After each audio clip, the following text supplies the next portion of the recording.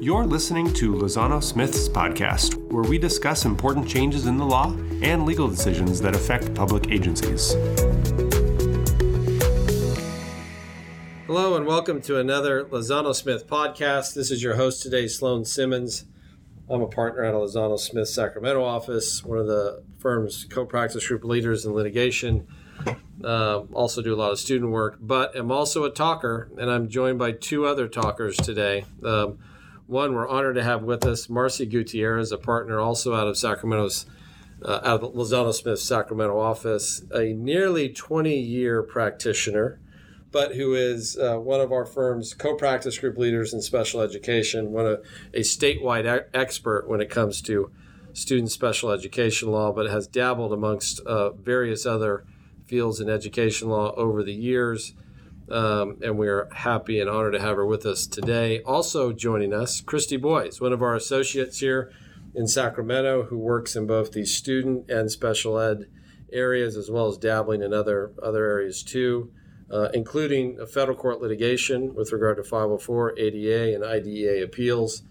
And we're all here today to talk about LRE, Least Restrictive Environment in the special education context. Are we ready?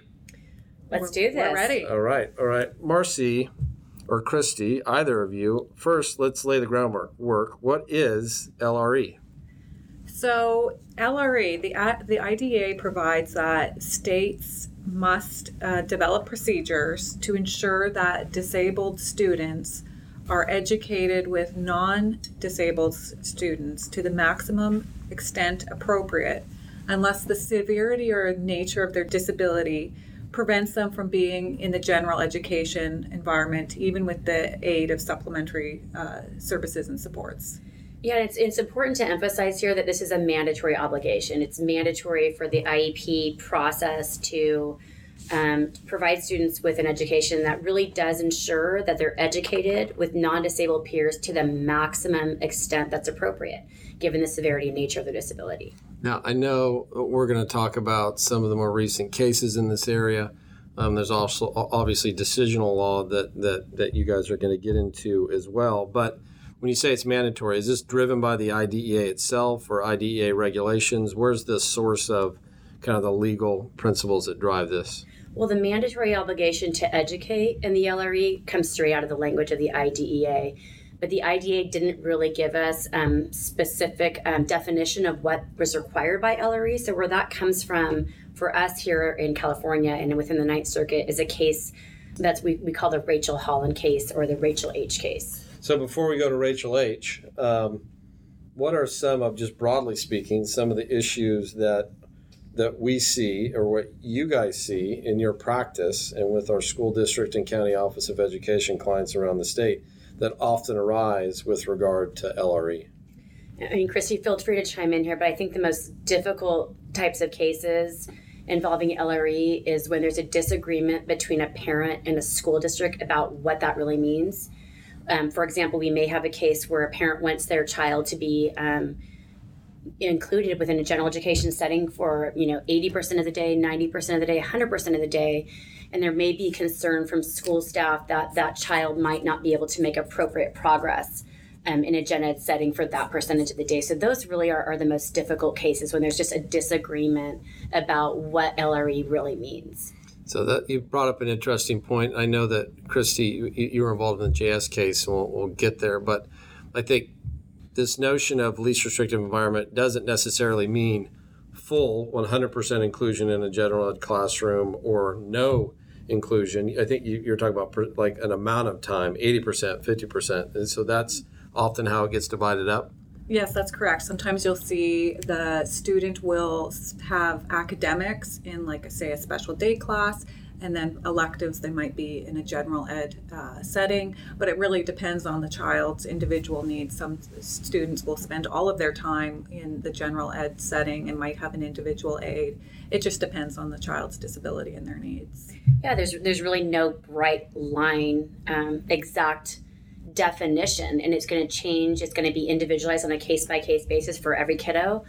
Some kids, LRE is going to be 100% mainstreaming, while other students, LRE for them may be only 40% of time in a gen ed setting. So it's really sort of a sliding scale where staff are asking and parents are asking that question of where can this child make appropriate progress on their IEP goals? Before I ask Christy to talk more about kind of the facts that were involved in the Rachel H. case, so is this is a part of the IEP process? We're talking about it at our annual and triennial IEPs. And so that's question one. Question two, do we see that LRE tends to change over time, or does that remain fairly static depending on the student's disabilities? I think you can see it change. Sometimes, you'll try to start with, the general education setting and, with the goal of full inclusion. Exactly. Yeah. And you'll see, if the student's not making appropriate progress, you might see more supplementary aids or services. And sometimes that just doesn't work. So you do sometimes see it change and where a student might be, in a more sort of restrictive setting. Mm-hmm. I think you're absolutely right. And taking that example, kind of like contrasting it with the exact opposite case, there actually are those cases out there where a student who is initially found eligible for special education, the first offer of placement may be in a residential placement. Those are few and far between. But I love the fact, Christy, that you started with this concept of full inclusion and seeing whether or not the student can make appropriate progress in the gen ed setting, and then adding on the supplementary supports and services. I think that's the right way to look at this. If we can remember, let's come back to that at the end, because I think that's triggering for me kind of a very practical and best practices type concept for districts. Instead of, some will be obvious, residential placement, and there's no question about it, but others, it seems like you'd be better served to start out as most, full inclusion as possible, so that when and if it does end up in litigation, you can show that you gave it a shot at each step of the way, and increasingly, after a period of time, landed on a more restrictive environment for the student. Yeah, and it's not a set rule, but I think conceptually speaking, I think that's the right kind of concept and approach. But I don't want the misconception out there that every student, that we need to start with 100% general education setting. But I think that's a good point that you make. Well, thank you to both of you. This sets a good kind of framework for us to talk about this. Christy, Rachel H. Rachel H. So Rachel H. is the landmark Ninth Circuit case in which the court establishes the 4-factor balancing test in determining whether a disabled student is in the least restrictive environment. So just some background facts. Rachel H. was an intellectually disabled girl with an IQ of 44. And she was in full-time, regular second grade classroom with supplemental services. Her parents appealed the district's decision to place her in a special education class for academic subjects and a regular class for non-academic activities like art, music, lunch, and recess. And the hearing officer had ordered the district to place Rachel in the regular classroom with supports and services, including a special education consultant and a part-time aide. The district did appeal this determination, but it was affirmed by the district court, and it was later affirmed by the Ninth Circuit. So, Marcy, I think you said from the start, this is derived from the IDEA, and I know we've got a regulation that I guess in essence mirrors the language in the IDEA, but it's ambiguous or lacks specificity as to factors. Here we have Rachel H. back in 1994. How did the Ninth Circuit decide this case, and what factors or tests did it develop to make decisions on the LRE issue? Right. The court in this case, obviously looked to the plain language of the IDEA and the regulations that you've mentioned and said, wow, well, what really is LRE? They looked at some other circuit court decisions and saw what's happening in some other circuits, and basically came up with this approach. And particularly in Rachel's case, they looked at, what was was she receiving any academic benefit? And in her case in particular, her teacher actually testified that, yes, she was definitely receiving academic benefit. She was able to recite the alphabet in both English and I believe it was Hebrew, if I recall correctly. The court didn't just look at academic benefit, though. They also looked at non-academic benefit, which we sometimes refer to as social benefit.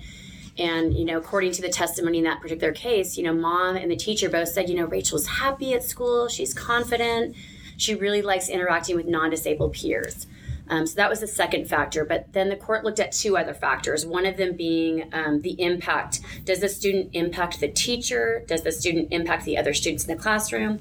Sometimes we call that third factor behavior, but it doesn't always have to be behavior, because there perhaps are other ways students can impact a teacher and or other students.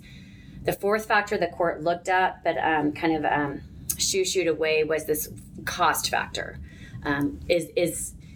Is it costly to place a student in a general education setting versus a special education setting, and sort of doing a cost comparison there?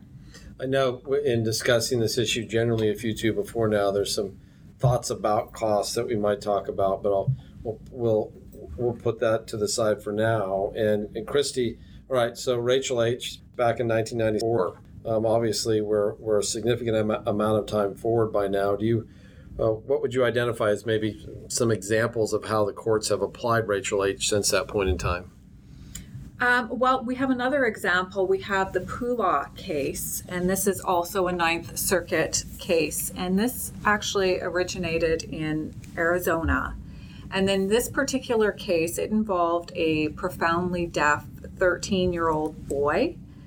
And he had, when he was 10, the district conducted his triennial evaluation, and they found that his reading skills were only at a first grade level, and his math skills were at the second grade level, and his communications were nearly non-existent.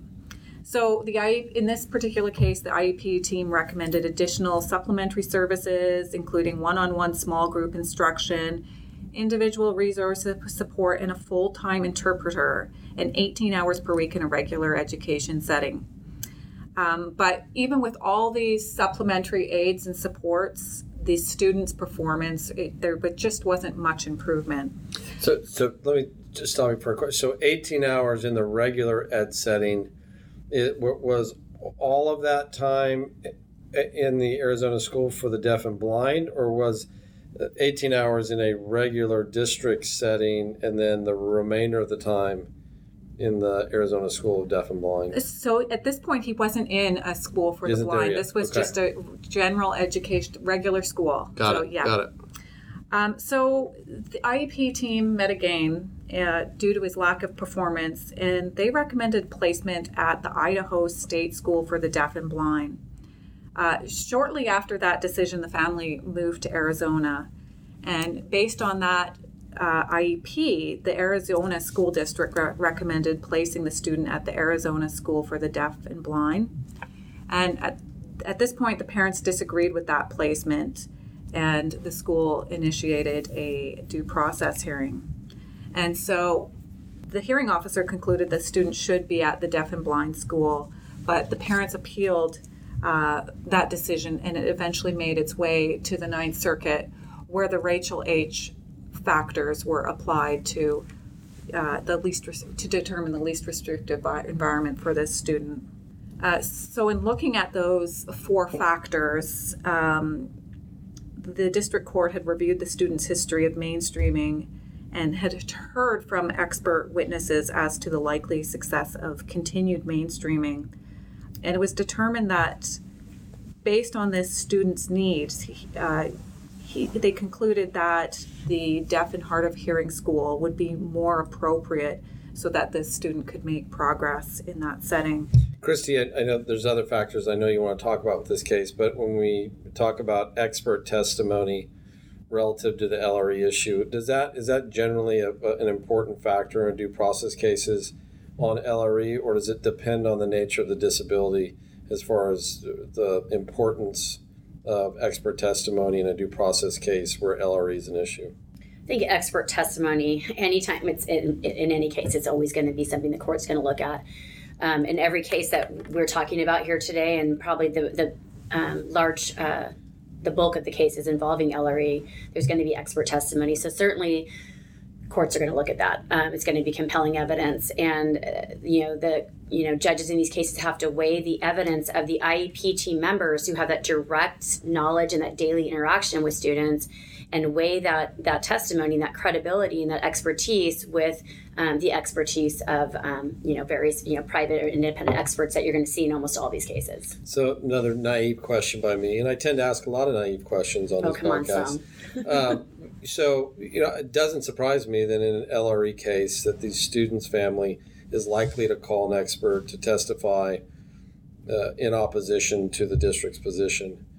And you also just referenced the fact that we've got a whole IEP team, or districts and county offices of ed will have a whole IEP team, teachers and school psychologists, you name it, who will justify and explain their thoughts as to LRE.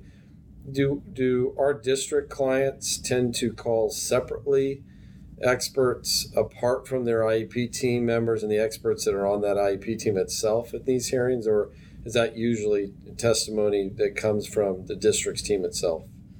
I mean, every case is different. I think a lot of cases I personally litigated, typically we do like to have an independent expert come in and review, the case at large, and review, take a look at in depth what has our district staff done. I'd like to be able to have that independent expert come in and someone that's a neutral third party and independently say, yes, I agree with what the district staff has done in this position. So it really bolsters the strength and credibility of the district's case by having an independent expert come into these cases. Got it. Back to the factors, Christy. Sorry for the interruption. Oh, no, that's fine. I also interrupt a lot. Oh, that's fine. So, going back to the educational benefits, I mean, this child needed such intensive education as far as developing his communication that the court found that he would be better served in the deaf school. Now, as far as, go ahead. I just think that's key. It's this case was really interesting because we've got a 13-year-old kiddo with, was it average cognition or above average intelligence actually in this case, where when we look at the Rachel H. factors, the court kind of, to me in this case particularly, just kind of did its own thing. Mm-hmm. And didn't necessarily analyze the factors that we see in the other cases, I think, in this case, because the key issue in this case was just this child's ability to be able to communicate, and he wasn't going to gain those communication skills that he was going to need if he stayed in that gen ed setting. So I think communication was a big factor in this particular case.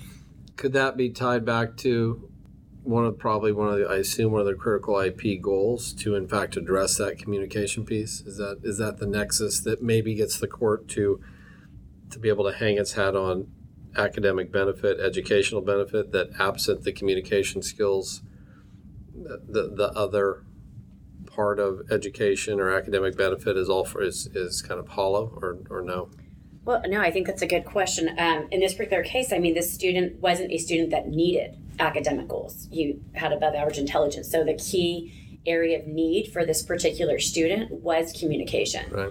And so definitely that was the compelling point in this case. Christy, what about the other Rachel H. factors in this case? So the court did consider the non-academic benefits of mainstreaming, and the court did conclude that this particular student would receive some non-academic benefit to the general education classroom because he actually had a number of friends in his school.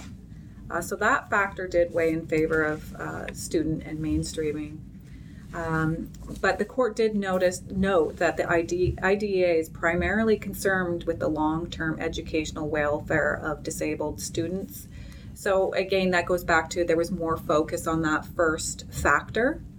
And as far as the impact on the classroom, the court looked at that as well, as far as on the other students and the teachers. And both parties in this case agreed that this student was above average intelligence and would not detrimentally affect the classroom environment if he were mainstream.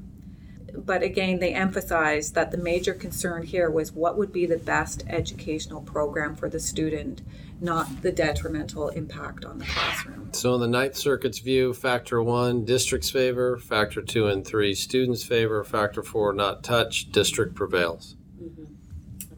So, that's an easy summary. What about, Marcy, other cases that along these lines? And I'm curious to see if pattern-wise it plays out the same way as as Poolaw did, or some of these newer cases that we'll talk about in a little bit. I love that you're focusing on a pattern, and while we have this 4-factor test, you'll see that the outcomes are different depending upon the student. So I wouldn't really say that there's a pattern, but I definitely see the courts, whether it's OAH, or Office of Administrative Hearings or other Ninth Circuit cases, certainly looking at this 4-factor approach. I mean, I'd love to talk with you about some of our other Ninth Circuit cases. We have the case of KM versus Tehachapi. Actually, that's not a Ninth Circuit case. Within the Ninth Circuit, right? Yeah. A district court case within the Ninth Circuit. Yeah. Now, that particular case involved a second grader with autism. And the court looked at, each one of those 4 Rachel Holland factors, sometimes called the Holland factors. And really, they pretty much all weighed in favor of the district's position in this case, which was that student needed to be pulled out of the setting that she was in. She actually was in a mild to moderate classroom for students with autism, and the district wanted to put her into a more restrictive setting. This case is a hallmark of one of the things I had mentioned earlier, which is behavior. This is a student that was engaging in hitting, biting, kicking, pushing. And in those kinds of cases, the court's almost always going to lean towards this idea of, yes, the severity of a student's disability means that they need to be removed from this less restrictive setting to a more restrictive setting. So as you're describing that, question that comes to mind for me, and this kind of goes back to some of the things we talked about at the beginning, because this is all about inclusion versus more restrictive environment, is LRE often the issue most litigated when we talk about cases involving residential treatment facilities? Is that an issue that arises more frequently in the residential treatment facility context, or would you say it's that isn't necessarily the case? So there are LRE concerns with residential placements.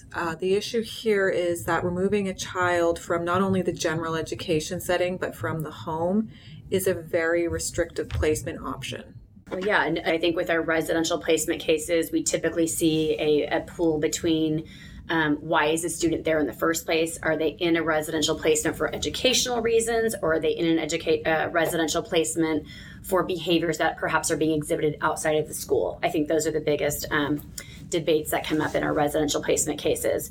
But in terms of our LRE cases, you're going to see that issue coming up more when there's that disagreement between, 80, 90, 100% inclusion versus a special day class type setting. How often, to the extent the cases that you two just talked about and the ones which we're going to talk about end up in the district's favor, do you still see a fair amount of disputes in the due process setting before OAH fighting LRE? Yeah, I actually wanted to pull that number up. I wanted to, we could just pull up OAH cases in the state of California and look to see how many cases, and there's a number of them, substantial number of cases litigated here before OAH that have to do primarily with this debate over LRE. Okay, so it is heavily It's a heavily litigated area, right. Yeah. Okay, so let's turn to you, Christy, the JS case. Tell us about it. So the JS case, at the start of the dispute, the student, JS, was a 14-year-old girl, and she was in the 7th grade, and she qualified for special education under intellectual disability. She had Down syndrome, and at the time of this dispute, she was in the general education setting for academics. So she was mainstreamed a lot, and she had a 1-to-1 aide. However, she was functioning at a first and kindergarten grade academically. She needed the curriculum modified, and so the IEP team had met, and it was revealed that she had only met 40% of her goals. And there was a concern that she was not making educational progress in the general education setting. And some of the feedback the teachers gave was that she put her head down on the desk when the peers asked her questions, and she got frustrated and would withdraw.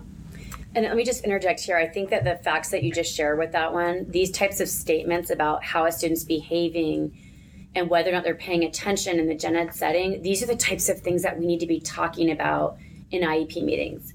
The concerns that were present with this particular student are definitely concerns that should be discussed through the IEP process, as that provides the evidence then to show that a change in placement is necessary. Yeah, I definitely agree. And this particular student, she was withdrawing in class, and her social skills had actually regressed. And the special education teacher said there was minimal growth and there was regression. She was receiving Fs in her general education classes, even though she had the one-to-one aid, and she had her curriculum was modified to the kindergarten and first grade level. So the district, based on all of that information, the district's offer of FAPE changed to 42% of the time in a special day class for academic activities, 58% of the time in the regular classroom for extracurricular and non-academic activities. Parents did not agree to the offer of FAPE. They really wanted her fully included in the general education setting. So they filed for due process, and the district prevailed, and eventually this made its way up to the Ninth Circuit, and of course the Rachel H. factors were applied here.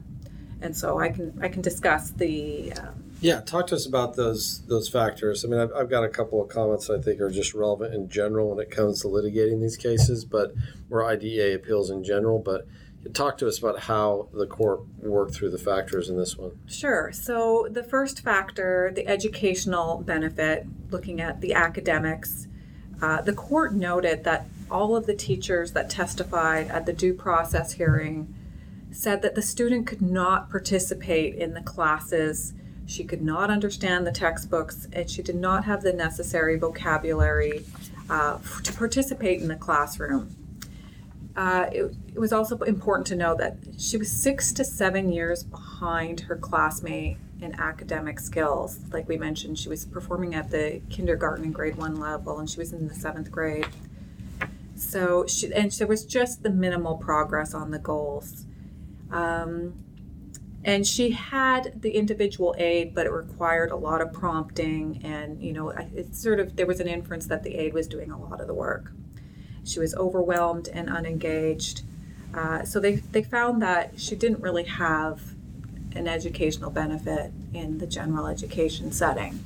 But she was still receiving, she was in the gen ed setting for approximately 60% of the time. It was not as if, right? So which I think to me was an important factor before the Ninth Circuit during oral argument in this case, was emphasizing the fact that we're not talking about full exclusion. There was 60% of the time in the general ed setting. Yes, and it was just, the academics, she was just, not doing, she was languishing in that setting for her academics. Now, as far as non-academic benefits, the court found that she wasn't really receiving substantial non-academic benefits because she was actually embarrassed in the class because she couldn't keep up to her peers. She couldn't participate in the group work. She would put her head down. So that weighed in favor of the district not having her in the general ed setting for academic subjects. And the things that you're raising here, just the concern about a child's self-esteem and not being happy in class, and the inability to be able to access the curriculum because she's operating at a level so many years behind where the other students. These are common things that our clients are struggling with. Like, what do we do in these types of cases? So the things that you're sharing right now, and the types of statements here that you're sharing with us as far as what the court focused on, these are the exact types of questions that we're getting from our clients, and these are the exact types of comments that we should be discussing at IEP meetings. So I definitely want to hear the court's thoughts on this next factor here. Yeah, no, I completely agree that all of these sort of facts are, really useful for our clients. Now, as far as the third factor, the impact on the students in the classroom, this was actually weighed in favor of the student. She didn't have any behavioral issues whatsoever. So that was one factor that weighed in her favor. But again, the other factors were just so heavily in favor of, academics in another setting. And as cost, this was not considered at all, and the court actually noted that it appeared irrelevant. No surprise there. Right. But this is why when we get those client phone calls, and the question is, gosh, what do we do? We think that this child should be in a special day class setting for 60% of the day or more, for example. But a parent wants their child to be mainstreamed for 90% or 100% of the day. What do we do? We're going to start asking questions. We're going to say, well, what is the age of the child? Are they currently making academic progress? How much progress? Are they progressing in their goals? Are they currently mainstreamed? To what percent? All the types of questions that we're going to ask are questions that are going to help you hone in on what LRE is for that particular child based upon these Rachel H. factors and the way the courts look at these types of cases. Yeah, and I would say a couple of nuts and bolts from just a litigation eye and special due process perspective. Because when it's all said and done, the JS case, the opinion from the court was an unpublished memorandum opinion. It's less than 4 pages in length, which tracks back to A, the initial significance and importance of the due process hearing itself, including making sure you have all your adequate witnesses lined up and your post-hearing briefing directly addresses critical issues that you would anticipate on appeal. Here, one of the major things was the weight given to and credibility of the student's expert, which the ALJ did not find credible, in part because of the lack of firsthand observation and understanding of the student's actual experiences in class. So then that moves up to the district court level where, again, almost parallel, but I think even to an even more detailed degree, you do your comprehensive briefing, you're relying upon the administrative record, you're submitting an excerpts of record to the district court that fully justifies that ALJ's thoughtful, careful decision, which is then due deference. And if you've succeeded at that point, and so heavy emphasis and focus at the making the record, setting your record up for a thoughtful decision by the ALJ, and then doubling down at the district court level with dotting every I and crossing every T in terms of the record supporting that ALJ's decision. Once you get there, and the Ninth Circuit or Court of Appeals is considering what degree of deference to give to a decision that's now been issued and then supported and affirmed by the district court, you're in a fairly strong place when it comes to cases like this. So despite extensive briefing before the Ninth Circuit that Christy carried most of the analytical and laboring oar on, and then oral argument, we end up with a fairly brief and simple decision. A great outcome for our client, I think, supported by the law, but it just really, to me, hammers home the importance of that due process case itself, and then, if appealed, doubling the efforts to make sure that that decision is adequately and clearly supported by the record for the district court. Well, absolutely. I mean, I think, correct me if I'm wrong, but all of the cases that we're talking about today all started obviously at the due process level. I'm not emphasizing that, but in none of these cases was the original decision by the ALJ overturned. Right. So that initial hearing process is extremely critical. Great point. So what about JS? That comes out in January 2019. Just a few months later, in April 2019, the Ninth Circuit issues another memorandum opinion, again with a whole bunch of briefing behind it, and amicus curiae joining in to have their 2 cents. But it's another brief opinion, the RM case. What can you tell us about that, Marcy? Well, interestingly, as you know, the decision in the RM case at the Ninth Circuit, not even 3 pages. So again, emphasizing that initial administrative hearing process is absolutely critical. I mean, believe it or not, this case went up to the Ninth Circuit, and the decision was just issued here in April 2019. We're talking about an LRE dispute over 20 minutes. The district in this particular case, and it was involving a child that was a kindergartner with Down syndrome. This case was a case where the district had proposed increasing this kindergartner's time in special education pullout services by 20 minutes of extra pullout time. So this was a child where she spent part of the day in a gen ed setting and part of the day being pulled out of that gen ed setting for various special ed supports. But the whole dispute was over 20 minutes of time. Goes all the way up to the Ninth Circuit, and the Ninth Circuit looked at the Holland factors that we've been discussing today and basically agreed with the district that in order for her to receive benefit, looking at those Holland factors, that the district's proposal to increase her time by 20 minutes met the LRE requirements. Yeah, and I know that opinion also got into some kind of location type issue, but separate and apart from LRE. I know you guys talked about Poolaw. That's one of the cases that the Ninth Circuit looks to in these concise opinions. They both hinge their analysis, right, on Rachel H., which is why we're emphasizing that case. The other case that is cited in both is this Baquerizo versus Garden Grove Unified School District case, which is a 2016 Ninth Circuit case, again dealing with LRE, but really kind of drives home the importance of this central Rachel H. case and case-by-case analysis of those factors. Are there any, between these two rulings, these two opinions, are there, specific to the rulings themselves, any critical takeaways that you two would identify? I've got some broader questions about LRE in general, but these rulings themselves, are there factors or points that you think are important for school districts and county offices of ed to know about? What I noticed about the two cases is just the emphasis on factor one. That seemed to be, weighed heavily. Just the academic benefit that the child is receiving. Well, yeah, a number of these decisions actually say exactly what you just said, Christy, which is that when the other factors weigh in favor of mainstreaming, the student's academic needs, quote, the court has said this a number of times, weigh most heavily. So these cases are always difficult. I mean, I love to look at these quotes taken from the cases, and I'd like to be able to hang my hat on that academic factor. But for those of you that give us that phone call, we're always going to look at all the factors, of course, and it's really hard to say that one factor is more important than the other. Of course, we always just go back to the general FAPE analysis and ask that overarching question of whether or not the child is able to receive appropriate benefit. And that standard of appropriate benefit is always going to be there, and it's always going to be the umbrella and the lens with which we analyze these LRE factors.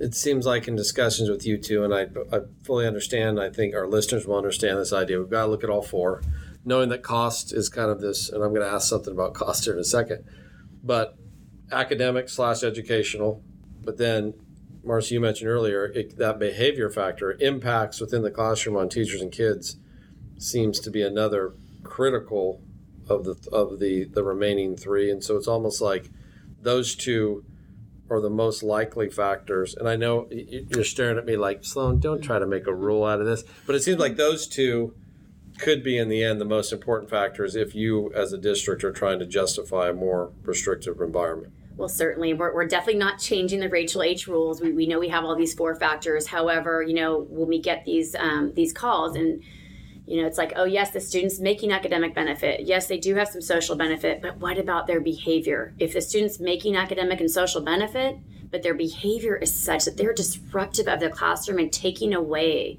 from the ability of the teacher to teach the rest of the students in the class, or other students' own educational opportunities are being impeded by that student's behavior. I mean, those types of cases are going to be, as I mentioned earlier, sort of the cases that are going to lean in favor of removing that child from that setting, because we've got to look at the education of everyone, including that one child. That child cannot be receiving an appropriate education if their behavior is such that it's impeding their own ability, actually, to I assume even more so if the behavior we're talking about is one that actually potentially risks harm to students and staff, as opposed because obviously whether general ed setting in California today, a heavy emphasis on disruption alone not being a basis for certain degrees of discipline. And so there's that spectrum where once it gets to the point where I think one of the fact patterns you guys described, biting of staff and other students, is that right? Absolutely. Right, absolutely. yeah. If a student's behavior is aggressive, and if it's consistently regressive, and there's high frequency of aggressive behavior, that's data that supports definite change in placement. I would agree with that too. And sometimes you see where a child is doing well academically, but the behaviors are just out of control.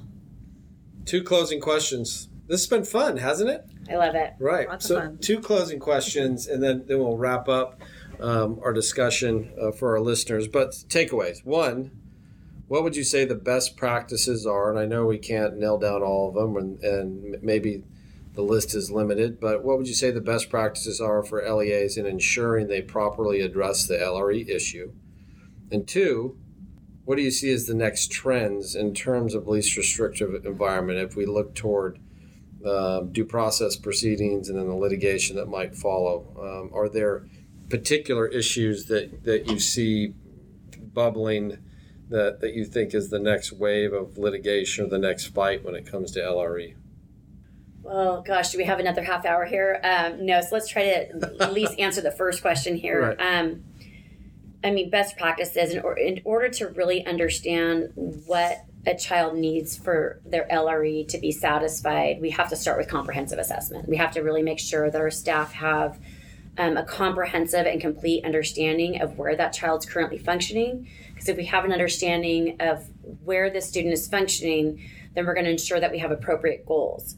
Because when we're looking at LRE and we're looking at those Holland factors, we have to look at those goals and say, are we able to educate this child to the maximum extent appropriate in a gen ed setting? Are they going to make progress on those goals?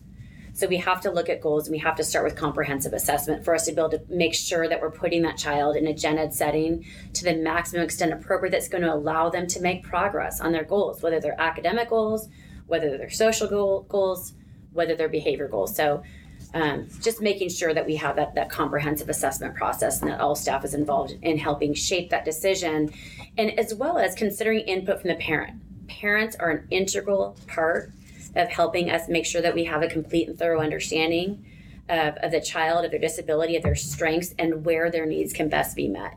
So I love when I see school staff and parents working in partnership to meet that LRE requirement. And I would agree, and just, to go off of Marcy a little bit more, being able to identify all of the needs of the child so that goals can be written in the areas. Because sometimes we see when we're looking at IEPs or assessments that certain needs have just been missed altogether. And so if you don't understand or don't know all of the needs of the child, then it's hard to determine what is the LRE. Mm-hmm. There's a number of cases out there that have literally said in black and white in their decisions that an IEP team does not need to actually discuss the Holland factors. Of course, we know we probably never discuss the fourth factor of cost at an IEP meeting. But even those first three factors, there are a number of decisions that say you don't have to go through a discussion of these three factors. But I got to tell you, I love when I see IEP teams actually discuss these three factors and they're documented in the IEP notes. And typically, if I get that phone call, I will actually advise our staff, our clients to actually go through that process in their assessments as well as in the IEP team discussion and documentation. That makes a ton of sense. I'll add one thing that our staff can delete if they don't like. But another thing that comes to mind for me, and I'm thinking of Christy's in my case with JS, is that opposing counsel attempted to argue that under the new Andrew F. standard for educational benefit, that somehow under that standard, it changed Rachel H. in a way in which you couldn't just go to the factors. It had to be a higher degree or focus or measure by the court, that somehow it changed the Rachel H. analysis. And I think we argued and the court agreed with the concept that, well, Rachel H. requires you to look at individual circumstances, case by case, what the student's needs are. That's exactly what Andrew F. is telling us to do too. So I don't raise that as a potential new area for litigation, but just to point out that at least an attempt at making that argument was made in our case, and it did not appear that the court bought onto it. You're seeing that push in a number of cases, whether it's LRE or some other issue, that push that the Andrew F. case changed the standard of FAPE in general. And it's that language of, appropriately ambitious, that an IEP must be, quote, appropriately ambitious. But you're absolutely right, Sloan, that the Andrew F. standard did not change Rachel H., and I'm glad to see that the Ninth Circuit agreed with us on that. Thank you both. Thank you. You did a great job. Thanks for joining us for another Lozano Smith podcast today. We hope you enjoyed it. We encourage you to listen to our podcast. Go to our podcast page at lozanosmith.com/podcast to find links and additional details on some of the topics we discussed today. And make sure that you subscribe to our podcast so you don't miss any of them. Have a great day. Thanks, Marcy. Thanks Christy. Thank you. If If you have any questions about this topic, please contact the hosts of this episode or an attorney at any of our 8 offices throughout California. Be sure to subscribe to our podcast on iTunes, Google Podcasts, Spotify, or wherever you get your podcasts. As the information contained in this podcast is necessarily general, its application to a particular set of facts and circumstances may vary. For this reason, this podcast does not constitute legal advice. We recommend that you consult with your counsel prior to acting on the information you heard.